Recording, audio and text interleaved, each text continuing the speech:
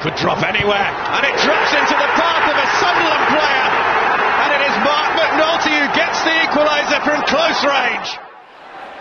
Kelly, McNulty!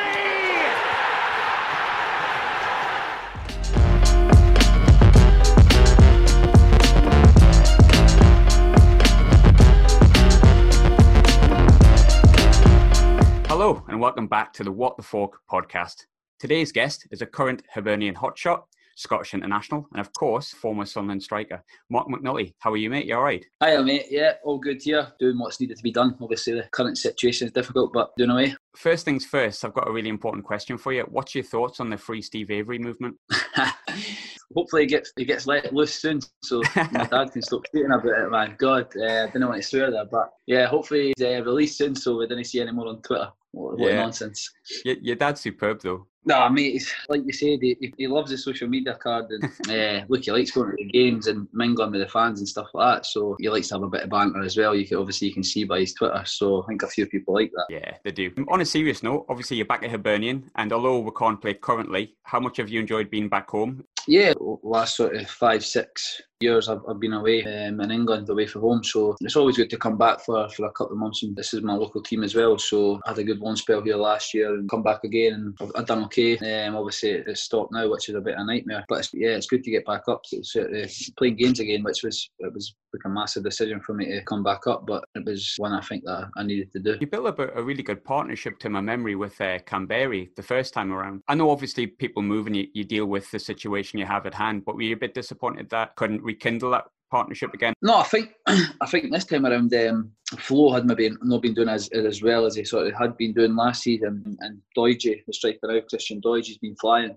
So and I've played against him before. The way he plays probably complements the way like I want to play. He's good to play with for me, so I was excited about, like you say, a fresh start and getting to play with someone new. Now, I was actually in Edinburgh the day that you left Sunderland to go to Hibs, and I was like scrolling through the messages and stuff like that, and the proper worship you at Hibs, don't they? It's one of them, mate. It's just, you're a local lad. You know what it's like. You know what the fans expect. And you know a lot of people in the city as well. So, like I say, it's always good to come back home and be around sort of the people you know. Because you were, obviously, going back to your childhood, you were born in Edinburgh, but I think you grew up as a Celtic fan, is that right? Yeah, that's right, mate. Yeah, my dad was, he was born in Glasgow, Celtic fan. So it was just one of them when you get taken along to the games. It was the Celtic games I used to get taken along to by my dad. And, still sort of looking for the results and stuff now. So when you were young, growing up, like what were your earliest memories of not playing football, but maybe falling in love with it? Because obviously Edinburgh, Glasgow, massively passionate cities for football. Yeah, mate, it is. Straight away, I had an older brother that was 5-6 years older than me, so he was into football at an early age, and as soon as I was sort of able to walk, I was going to football stuff with him, and just sort of always been around the ball. My dad always took us to Celtic. I think I was maybe like 1 when I first went to my first Celtic game. So yeah, the early memories of that is just going to watch my brother's games and sort of kicking the ball around the side of the pit and just going it from there. You know, obviously, when you were, I think you were at Celtic originally, weren't you, when you were young, and then you went to Hibs? Yeah. When I was 10-year-old, I went to Celtic. I was there for 3 years, and then I went to Hibs for 3 years. And I actually got released from Hibs. They says, nah, you're not getting a full-time contract. So, yeah, I left school, and I ended up playing just part-time football and working. Left school and worked for nine months or something. Because you were in the League One, or was it the Championship with Livingston when you first moved there? Because I think it was at League One when you first moved, but then by the time you got in the team, it was Championship. It changed. Yeah, so when I signed my first contract professional I must have been 16, 17. Livingston were in what they call now the Championship, the league below the top league, but they had a lot of sort of financial difficulties. They went into administration and they got put down to the bottom league. It worked out well for me because I had to get rid of sort of all the older boys on big money and stuff, and it gave the youth a chance. I got in there early doors and made my debut. 17 I made my debut, so looking back it was good to them. Went up the leagues with them, was sort of in and out, and started playing sort of regularly when I was back up in the Championship. Were they playing at the Tony Macaroni then, or the Spaghetti Head as it's now known? The Tony Mac, it's had a few names to be honest. Almondvale it was. I'm sure it'll still be Almondvale to a lot of people. Yeah. But no, that's a great club and really good stadium, really close, really good atmosphere, especially when some big teams come and take sort of a big following. And obviously they've come back and done really, really well. Livingston, I was there, I think they were in the Championship when Sunderland went there in pre-season, because obviously, as I was saying sort of off air, I used to live in up in Scotland. So when we toured and went to do like St Johnstone, Hibs and Livingston, it was great. Obviously, we went down to that game, and it's a great little club, isn't it? They've brought some really good names through, like Snoddy's been there. Been a few big names have come through as well, and they're now kind of punching, I wouldn't say above their weight, because I think they've always been there or thereabouts, but they're doing really well at the moment, aren't they? Yeah, mate, they are. I mean, I think it's probably fair to say that they are punching above their weight going in terms of financially, small wage bill in comparison to some others. So the manager and the players there are doing a great job. They are definitely punching above their weight. But look, it's been a couple of seasons now that they've been very consistent. So people will now start to expect that from them over the next couple of seasons, which is a difficult part. But yeah, at the time, I still keep in touch with the owners there every now and then. It was a great sort of family club, and it was a great time. I think when you were there, and I'm looking back, I'll be honest, I don't remember it because obviously I didn't follow Livingston, but looking through your time in I think in total it was 5 seasons, you had quite a few different managers in quite a few different seasons. Like sometimes it was 2 or 3 managers at a time. Yeah. When you're a striker, right? And I know this might sound daft that I'm picking a certain position, but your job is put the ball in the back of the net. But do you prefer to keep one manager who knows the way you play, or do you just think, you know what, plough on, stick the ball in the back of the net, same as it was last week, just with a new guy at the helm? No, look, I think as a striker, like everyone's got their sort of attributes, how they score goals, how do you get the best out of yourself. You might have some manager in that wants his wingers to stay wide and put lots of crosses in the box.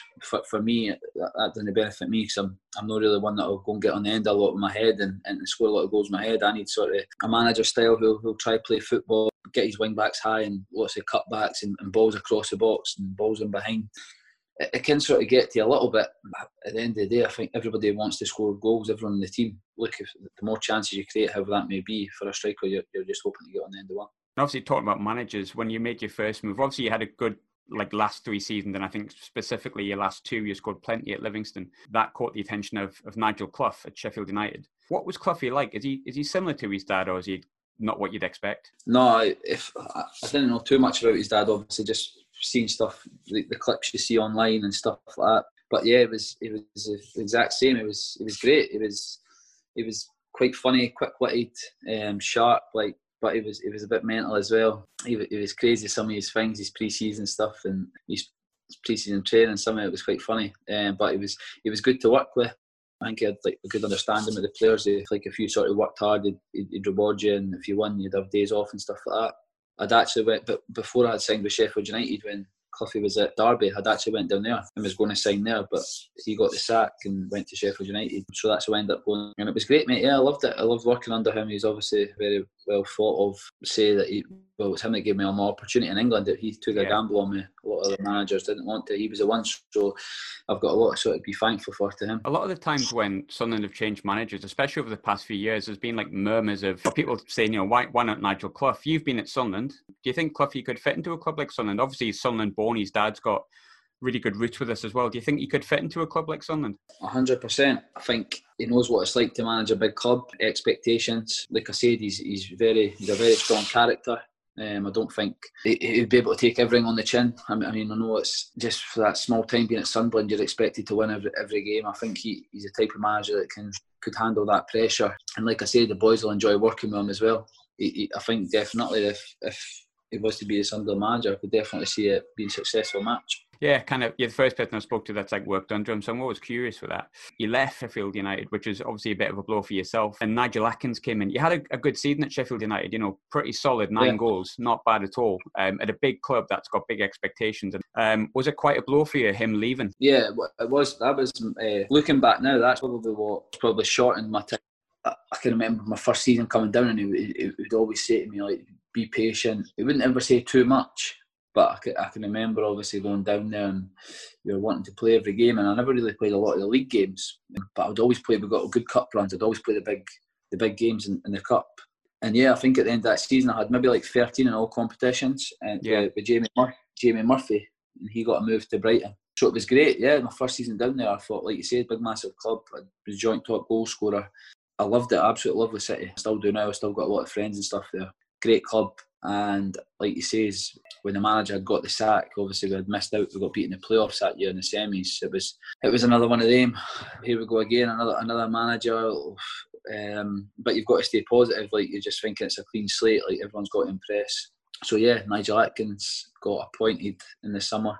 Straight away signed 2 strikers. So I was oh, okay. And then he said he was going to bring a third one in, so I was sort of up against it a little bit straight away, if I was to be honest, that the writing was on the wall. But he did sign Billy Sharp, which was probably the best move that Sheffield United have probably made. Top man, really good guy, and done a lot for the club. So I can't really grumble that he played ahead of me, because he was very good. But yeah, it was a difficult season for me, definitely, until I went on loan. Yeah, obviously moving on to that, you went to Portsmouth. I think at that point you were playing under, was it Paul Cook? Paul Cook? Yeah, brilliant. Great reputation in the game. Another one that's been linked to Sunderland, alongside many, because we change managers quite often. What was he like? Do you think he's deserving of the reputation that he's got? Unbelievable, yeah. I think, and I've obviously seen his name being sort of touted about Sunderland quite a lot, and I'm not one to say that a manager can guarantee promotion, but I think if there was ever a manager to take a team up, especially a club the size of Sunderland, it would be Paul Cook. He was brilliant, honestly. I absolutely loved him. He's a great guy, good training. He had a good authority about him. Like, the boys respected him, and he was good. He was good with the fans and stuff as well. He interacted with the fans, and yeah, he just had a bit of everything, I thought. But his team's always played football. I can even remember when he was a Chesterfield manager, and I was at Sheffield United. They pass the ball all day, and I just think personally, a club like Sunderland, you should be playing football, nice, expansive football, positive football, and there probably won't be a better man for the job than him. With Portsmouth itself, Sunderland have had some really good battles with them over the past few years, to the point where it's almost like a little rivalry with each other, whether we want to admit it or not. But I've got a few mates who support Pompey. I think it's a huge club. Like, how good of a club is Portsmouth to play for? Because you did really well there. Yeah, it was, mate. It was amazing. Look, you probably, I'm going to say every club here I've played that's been unbelievable, and people think, of course, he's going to say that, but I've been very fortunate. And who I have played for have been, like you say, it's a massive club. Sheffield United, just says Sunderland, Portsmouth, so far. Like, you can't speak highly enough of these clubs. Their fans are just brilliant. They're very similar to like Celtic and Rangers in the sense that they're really, really passionate about their club. Everything's about winning in football on a Saturday, and I love that. It's brilliant. As a player, you can feel it. Just the place, the club, the people around the club, the people in the city, like you say, the fans and stuff like that. It was a brilliant time. I really loved my time down there. And when you were at Portsmouth, it was one of those, I mean, they've been battered for years, and they've kind of sunk to League Two from being the Premiership. But it was when they were kind of coming back. So I imagine the mood around the place was actually quite positive, because if you get 4 or 5 years of absolute shite, and then you start coming back. Yeah, it was, mate. Yeah, it was like you said, that they'd been sort of on a bit of a downfall, and I think I joined in maybe the November time, roughly. And again, I went on and scored quite a few goals, done well. We got beaten again in the semi-final of the playoffs that year, which was highly disappointing. And I was desperate to go back. I can remember I was even saying in the press at the end of the season, like, I want to sign here. Like, obviously the manager at Sheffield United doesn't fancy me. Like, I want to come to this club. Like, I was dying to go. For whatever reason, it never sort of happened, and it was disappointing at the time. But these things happen in football. But like I say, it was a great club, and really enjoyed my time there. There some really good players there as well. I was looking through the list. Obviously, you've got Burgess is still there, who's a solid League One defender. Enda Stevens was a name that kind of really stuck out to me, though, who's had a rapid rise, hasn't he? He's like top 6. Enda, yeah, unbelievable, mate. Even back then, he had that quality and stuff like that. You could tell he was physically really strong, fit boy up and down. I just think he's now in a system where it absolutely suits him to a T. Yeah. And it's obviously getting the best out of him, and he's a great lad as well. So it's good to see that he's doing really well. You then obviously you didn't get the move to Portsmouth, and you went to Bradford, but I think it was a difficult season, but it worked out in the end because it culminated in probably the best period of your career in terms of goal scoring by going to Coventry. I think I was listening to a podcast the other day, and you're obviously really, really well liked at Coventry for obvious reasons. Stick the ball in the back of the net. People at your club tend to like you. It tends to work that way. Yeah. But do you think it was the best spell of your career so far? Yeah, 100%. Because, like you said, mate, when you score goals, it's easy. Everybody's loving you, and you're automatically saying it's the best season. But it started off quite a rough time for me at Coventry. I went there as probably, they were saying their main signing, their striker that was like another team that was sort of, had just been relegated. So the fans, but we're a big club and a big club in sort of the League Two, and were expected to do well. And I started off, I wasn't great. It took me a little bit of time to find my feet. So it was tough at the start, but I can just remember the manager was unbelievable with me. He was really good, Mark Robbins. He was, when I was going through a bit of a tough time in a dry patch, he was just working with me on the training pitch and always chatting to me. He was always open. He was always really good, and eventually found my feet. Started once I started scoring, that was me sort of for the rest of the season. With Mark Robbins, he was obviously a striker at Man United that I think had a couple of tough spells at a big club. Is that quite handy when your manager is someone who's played your position and had like difficult periods in his own career? Yeah, exactly, mate. I think that's really important as a manager because they've been through everything I've been through. He's obviously played a lot more games, a lot more experience than me. Played at a very high level with great players and great managers and stuff like that. So it was brilliant just to get little tips. And when someone's been in your position, they understand exactly everything you're going through, and that was sort of great to sort of relate to him. Talking about players that you played with at that point, I think Jordan Willis was one up, but Willis has obviously came through the Coventry Academy, which has spouted a lot of good players. James Maddison, just to name one of them. Yeah. Jordan's obviously at Sunderland just now, and I think he's fitted into Sunderland really well. Played almost every game up until COVID-19 hit. What kind of a character is he? Because he was captain at a very young age and possibly captain when you were at Coventry, was he? Yeah, I think he was captain just before I had come, and then he was sort of maybe like vice captain or something like that a couple of times. But no, look, he's a great lad. He's very laid back. He's quite quiet. He's the type of player that he's maybe not your dressing room captain because he's sort of so laid back and quiet. But definitely on the pitch, you can see why he's captain. Sometimes he's very aggressive. He'll win his challenges and he'll not be beat that much in there. He's very aggressive at attacking a ball. So he's someone on the pitch that you could look at and say he's definitely a leader. And some managers look at that, obviously their captain, and want him to be there. You've played with him as a centre half. You've played with him in a back three when he's in the middle of the back three. But for some reason, Philip Parkinson decided he was a right winger. And he's done phenomenally well. Are you not surprised by how well he's done at like getting forward and playing that sort of right centre back, right wing role? Nah, I'm surprised. I'm surprised. I've played him and he's always been a centre back. Like for me, he's a centre back. But like you say, it's great to see him doing really well in that sort of new position. But I'd be lying if I said I wasn't surprised because I did not expect to see him pulling over step-overs and actually slotting boys in and crossing the ball. But it's another one there. Sometimes you just fall into these formations and these positions and you just sort of kick on and got like, luckily for Willis, that's happened. Going back to your career at Coventry, the season you had with Coventry, it didn't just give you a crack at sort of League One again, it gave you a crack at the Championship with a move to Reading. Now, I think at that time there was a few clubs that were after you, but what clubs were sort of chasing you at that point and what made you choose Reading at that time? Yeah, so I had interest in some League One teams and a couple of Championship teams. I spoke to a few different people and I can remember speaking to the Reading manager at the time who signed me. And I knew him straight away. I can remember obviously being assistant at all the big clubs. He'd been at Chelsea, Real Madrid, Bayern Munich. So I thought he wanted to have a chat with me. So I thought, yeah, great. So I picked up the phone. He rang me and just saying that I'd been watching me a few times and sent people to watch me. And he thinks he can improve me as a player. That he picks up a lot of drills for he's named all the clubs and the kind of players, Robin, Ronaldo, Lewandowski. So I thought it's a no-brainer. I was like, someone with that much knowledge, working with the best players in the world, of course I'm going to improve. So yeah, it was sort of a no-brainer at the time. It was something for the first day I'd come down to England. I'd always wanted to play in the Championship.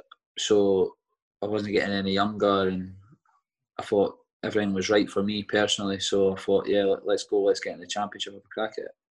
You're only 27, you could still do it in the Championship. Seeing you're not getting any younger. Yeah, 5 years younger than me. No, I didn't mean it like that. I just mean like I get what you meant. A lot of people would say, "Oh, stay in League One, stay in League Two for another 1-2 years," but it's very difficult at the time when you've done it in that league.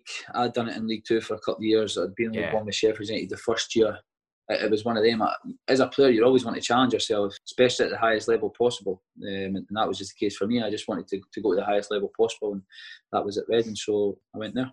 In terms of Reading, it hasn't gone possibly the way you'd want to yet. It's still good. You're still a Reading player. But to kind of maybe get the confidence back a little bit, you went to Hibs, obviously, for the first time I think it was the following January. Was it Neil Lennon that brought you in?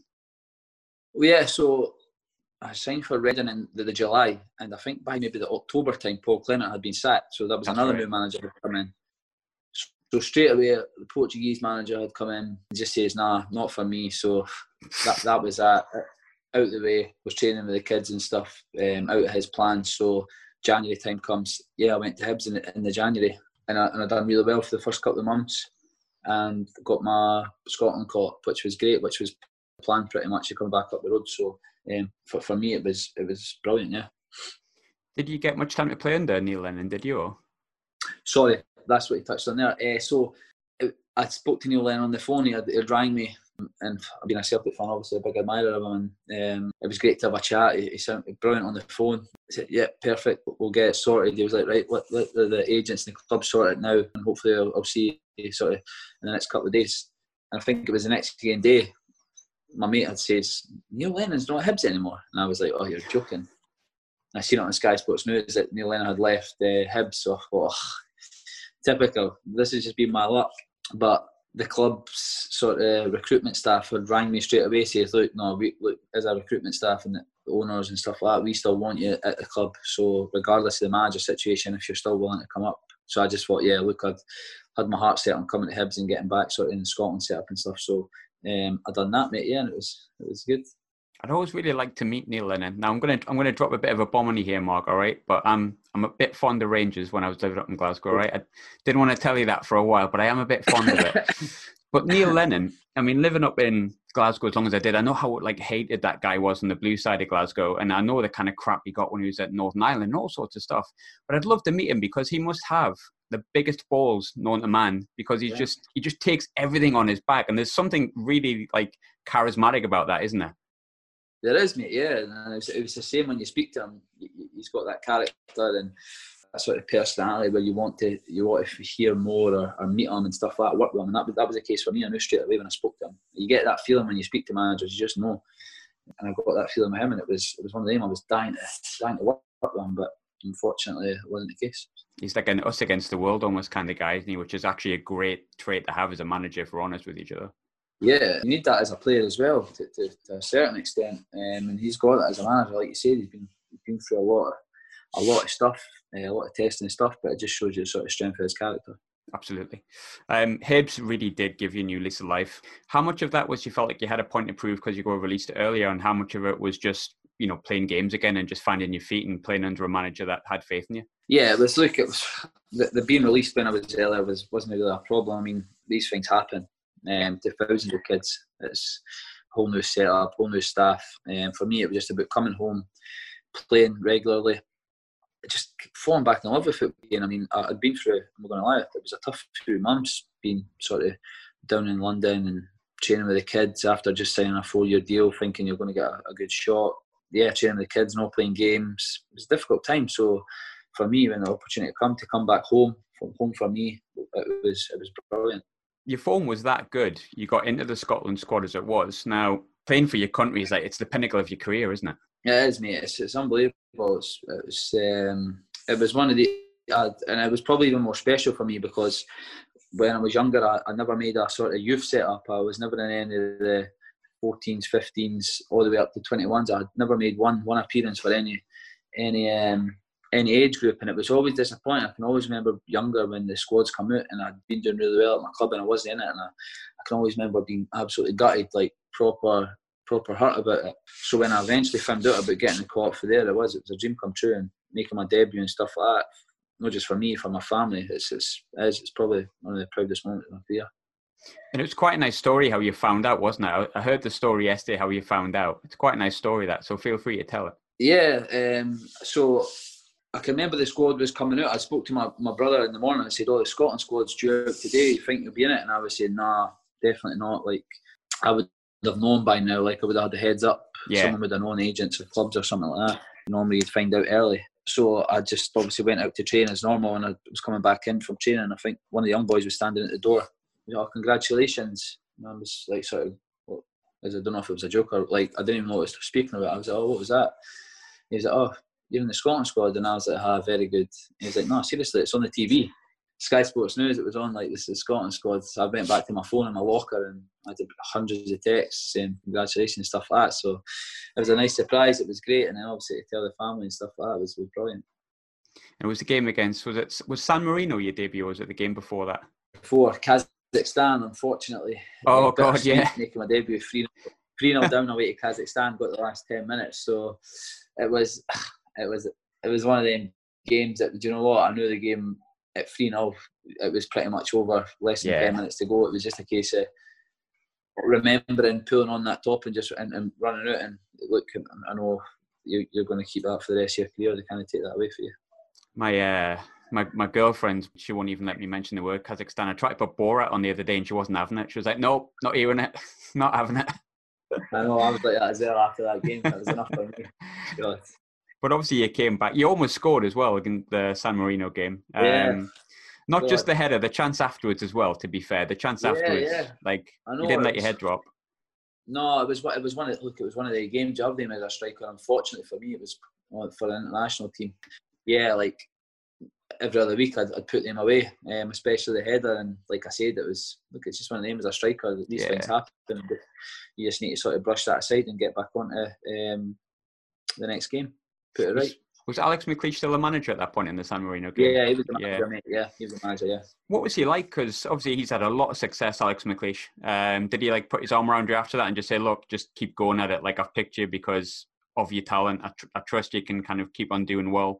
Obviously he left after that, but did he like look after you and stuff like that? Did he tell you not to take it too hard? Yeah, he was sound. Yeah, it was good. Obviously, a lot to thank him for as well, giving me my debut. And he was good, mate. He was just saying, like, I'd done well. Like, forget about it. It's only a chance. Like, it's not the end of the world. Like, you won the game. Like, you've missed a chance. Like, it's not as if it's the first chance you've missed. You're not going to miss. Like, it's not the last chance you're going to miss. So just relax and enjoy yourself. So as it was, I think, I don't know this, but I'm only just surmising and trying to think back to my memory. In the summer you signed for Sunderland, I think Hibs were like desperate to sign you. I know the fans were desperate for you to come back. But I remember in the summer actually being quite surprised you didn't go to Hibs, mainly because of where you were from and what you'd done, and you got in the Scotland squad, and you came to Sunderland instead. So how did the move to Sunderland come about?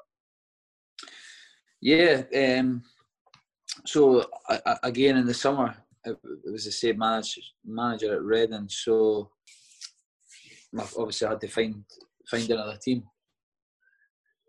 And I had a few options, to be fair. I had a team in the Championship that I'd agreed a deal pretty much to go one day, and literally before everything had been finalised the next game day, Sunderland had been in touch. And it's a funny story because I've always, and I can remember we played for Coventry at Brighton. It was quite a long time ago, and I always said, like, for me, for like family reasons and being close to home and stuff like that, and being at a big club, for put everything, a good setup, put all that in sort of one basket, which team in the country would it be? And Sunderland, because it's very close to home for Edinburgh. It's good for family and that. It's a really big club. It's got a really good setup. Best club in the world, mate. It was brilliant, mate. Honestly, really, it was brilliant. So when I spoke to the manager there, Jack, it was always a no-brainer. Like I said, I'd agreed sort of to go to a team in the Championship, but I pulled the plug on that to come to Sunderland because of how good a club it was. Amazing. It's always nice to hear that. For what it's worth, I do agree with you, but I'm a little bit biased. You signed sort of the same day as George Dobson, and I was going to ask, how impressive was Jack Ross in selling you the club, but it sounds like it sort of sold itself. So how impressive was Jack Ross individually? Obviously, you're playing under him just now as well, so I'm guessing he had some kind of impact. Yeah, he's brilliant. Really, really good. Can't speak highly enough of the manager. Really good guy. Likes his attention to detail. He's training. He's good on the training pitch. He's really good. And had already been sold to me. I mean, I think for 99% of the players, as soon as they got a phone call for their agent saying Sunderland's, they didn't need anything they didn't need to see the stadium. They don't need to see the training ground. But I can remember the gaffer had picked me up at the airport and he took me straight to the stadium because I'd said I hadn't been before. If you ever had any doubts, this is like sold it for you. I was like, this is unbelievable. First time I'd been, I'm just sort of staring around, like buzzing to get the season started, mate, and see the fans and stuff. So obviously I hadn't been. Then went to the training ground, had a look at them there, and I thought, this is this is why a lot of people want to come to Sunderland. Obviously, they're a big club, a big fan base and stuff, but as a whole, the setup is just unbelievable. With Jack himself, obviously, I think Jack had the season beforehand, there was questions maybe beginning to be asked from the Sunderland fan base, a lot of them from myself, if I'm completely honest. But like, how good is Jack Ross? Obviously, you've played under him twice now, 2 different clubs, and one really high pressure situation where he had a bit of pressure on him, and one where he moved to Hibs, and I think we were really happy for him to come back. But how good is he? Like, do you think he's a little bit underrated and he doesn't maybe get the credit he deserves?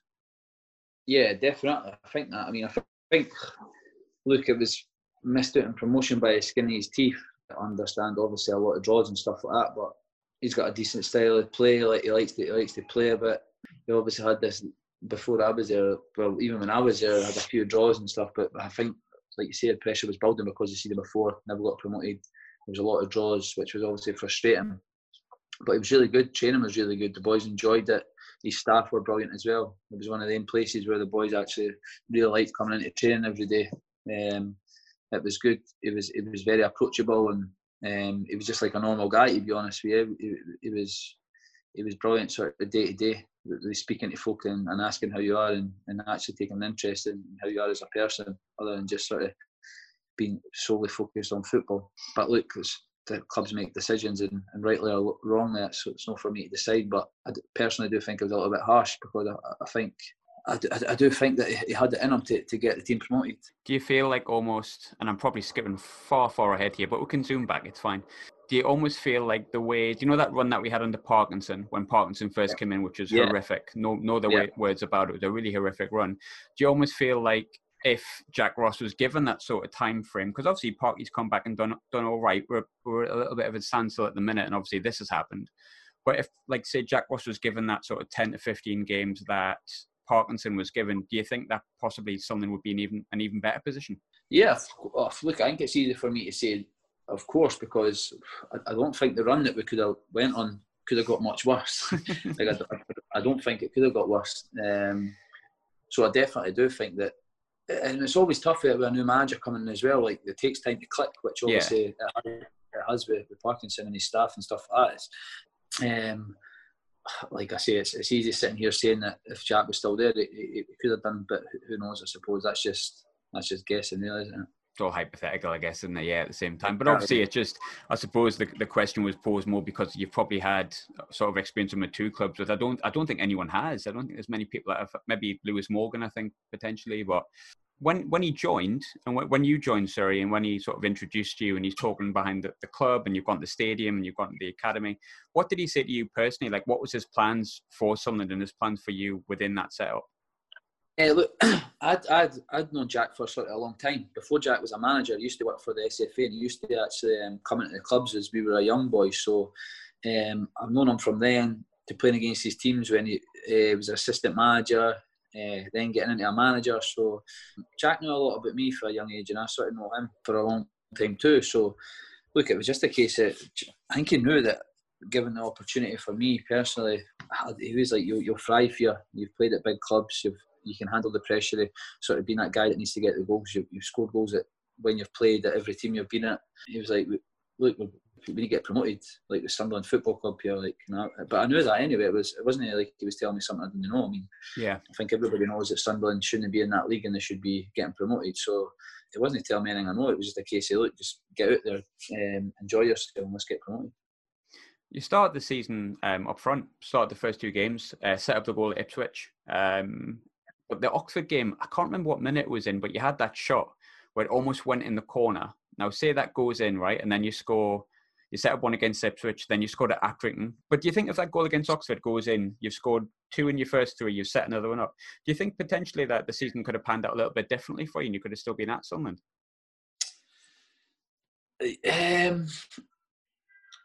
Look, I think, like you say, I started off not so bad. I started off all right. Considering I never really had a pre-season of that, I sort of right in. Like you say, I done all right. The first couple of games, had a few goals. Sort of every couple of games, I was maybe scoring. And then I think I had a hamstring niggle, like missed a couple of weeks, and I was maybe back a couple of weeks. And I'm sure I'd done it a couple of times, the same one. But there was no point that I thought, like, this isn't going to work out. Like, I always thought, like, this is for me. This is I can remember walking out there, and was it the first game of the season against Oxford? Was that the first game? Oxford, yeah. First home game. And I thought, this is a bit of me. Like, I got that feeling when you get a good feeling in your stomach when you walk out and you just know. And I thought, this is going to be a good spell for me. And like I said, it was a bit stop-start at the start with England injury and stuff. But I always thought, like, I'm going to get myself back fit here. I'm going to get in that team. Like, I'm going to be scoring goals. But obviously the manager had left and a new manager had come in. It sort of all changed for there. Because I think with well, looking back, I probably made that sound like you hadn't done well at Sunderland, which is not the case. And I think a lot of people felt and would still have liked to see you at Sunderland. And I don't like to speak for a fan base, but I think, I've seen a lot of people who were disappointed when you left, because I think when you did play the Rotherham game, I think got injured against Portsmouth, you're pretty much first choice striker, and you were different to what we had in terms of Charlie Wyke and Laugh and stuff like that. But as it was, you seem to really fit the squad as well. You seem to strike up a really, really good friendship with Aidan McGeady, and especially one of my favourite people on the planet, Chris Maguire. But what are Chris and Aidan really like? Because their personalities are so big. There's rumours that fly all over. You've played with them and you're friends with them. What are they both like? And people obviously say, "Oh, you're only saying that because you're friends with them." But look, they're just two normal guys like me and you. They love their football. They want to win. They both want to win.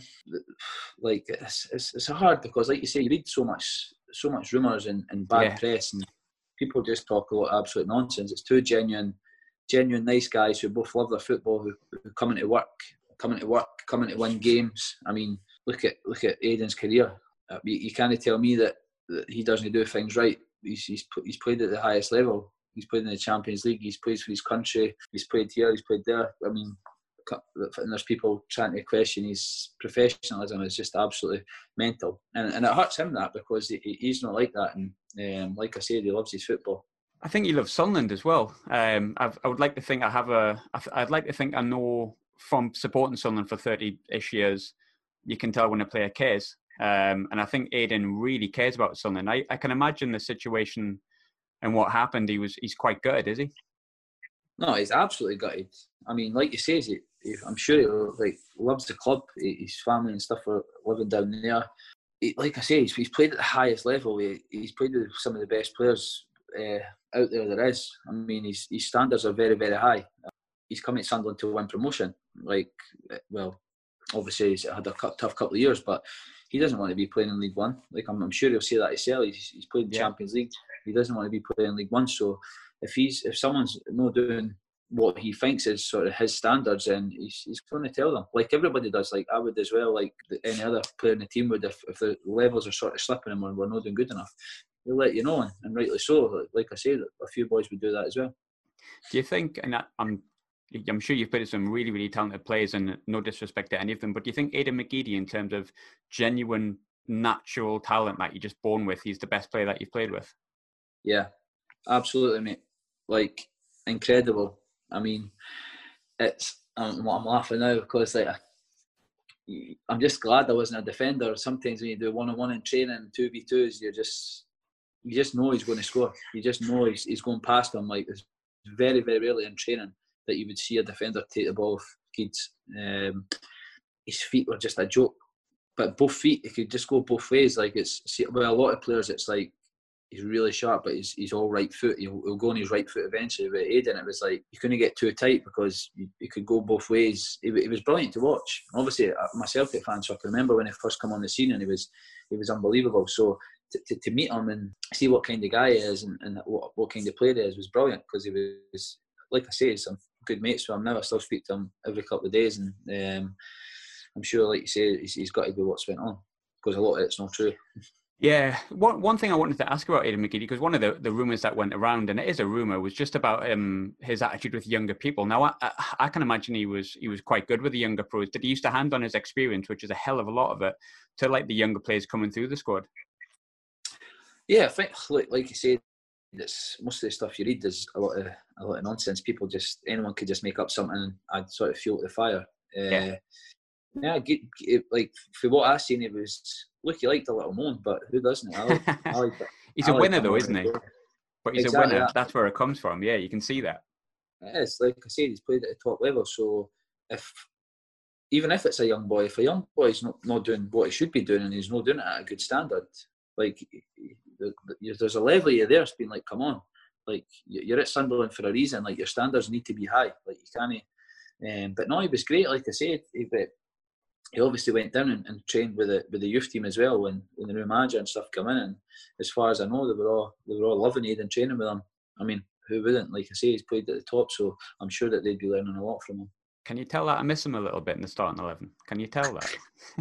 I'll send this over to him and hopefully have a little listen to it. Chris Maguire, on the other hand, is he actually went the other way, didn't he? In a sense, I mean, I think Aidan was moved out of the team by Phil Parkinson for whatever reason that may be. Chris, I think a lot of people thought was going to go the same way, and he didn't. He actually, if anything, got in ridiculously good shape. He's on probably the best form I've seen him in his time at Sunderland. I think everyone knows the talent that Chris Maguire's got. But like in that period of time, does that just sum Chris Maguire up that some people questioned his professionalism and he just went, right, here we go then. I'll show you how good I actually am. Is that Chris Danwood?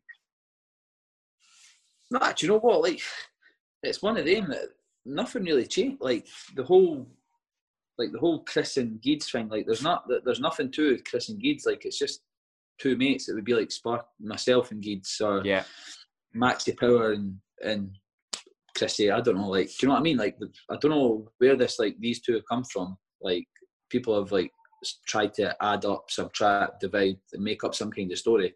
Like, there's no story. Like, the manager's come in and for whatever reason, like he says, he's not fancied Geeds and he's fancied Chrissy. And sometimes that happens as a player. Like me personally, the manager never really.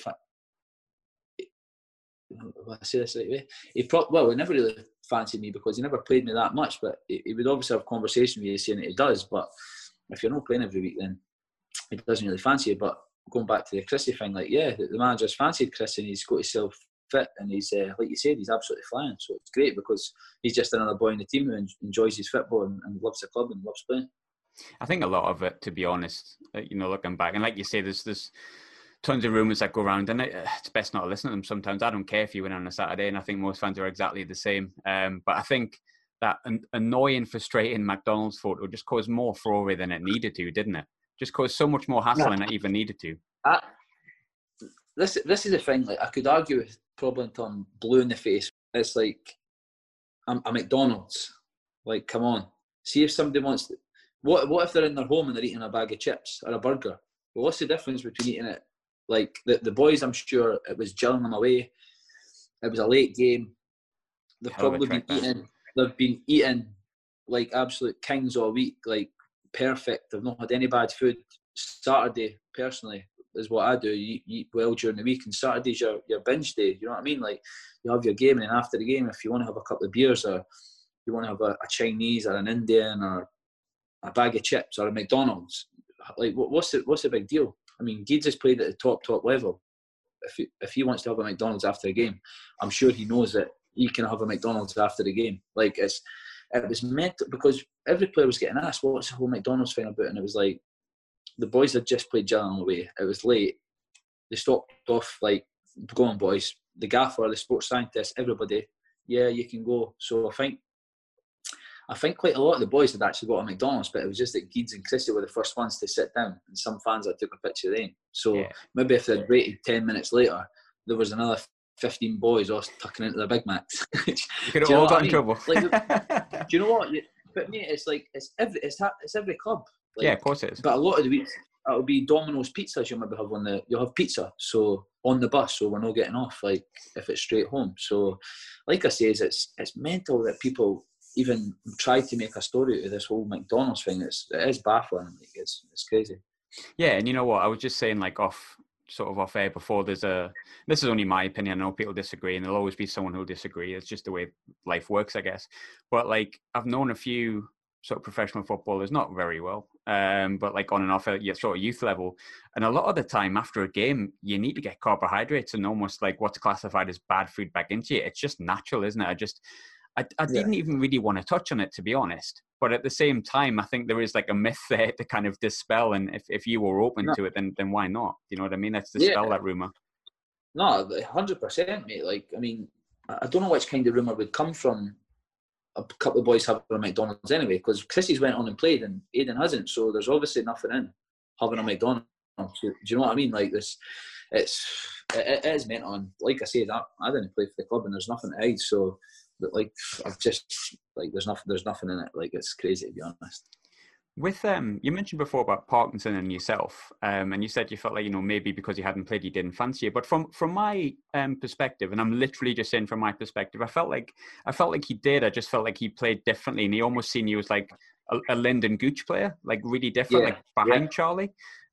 You were injured at the time, and I think that was frustrating for a lot of people, for yourself especially. But did you feel when Parkinson came in? Obviously, you lost Jack, and that was the guy who came into the club. I don't think I'd even bother asking if you're disappointed, because naturally that's who you were was brought in. But when Parky comes in, and I think he had a little bit of he had a difficult start. Well, how did you find your relationship with him? I know he didn't play much under him, but did you have a good relationship with him? I did, mate. Yeah, and the Big Part and even Little Parky's assistant and Big Butts, the goalkeeping coach. Honestly, I got on so well with him, and it was such a tough decision. Honestly, I can't say this enough. Like to leave such a big club that I wanted to be so successful at, especially because I felt like the fans had just seen a little glimpse, and perhaps there could have been more. Like it was that sort of, the fans are saying he's probably got a wee bit more, and me saying I've got more to give kind of thing.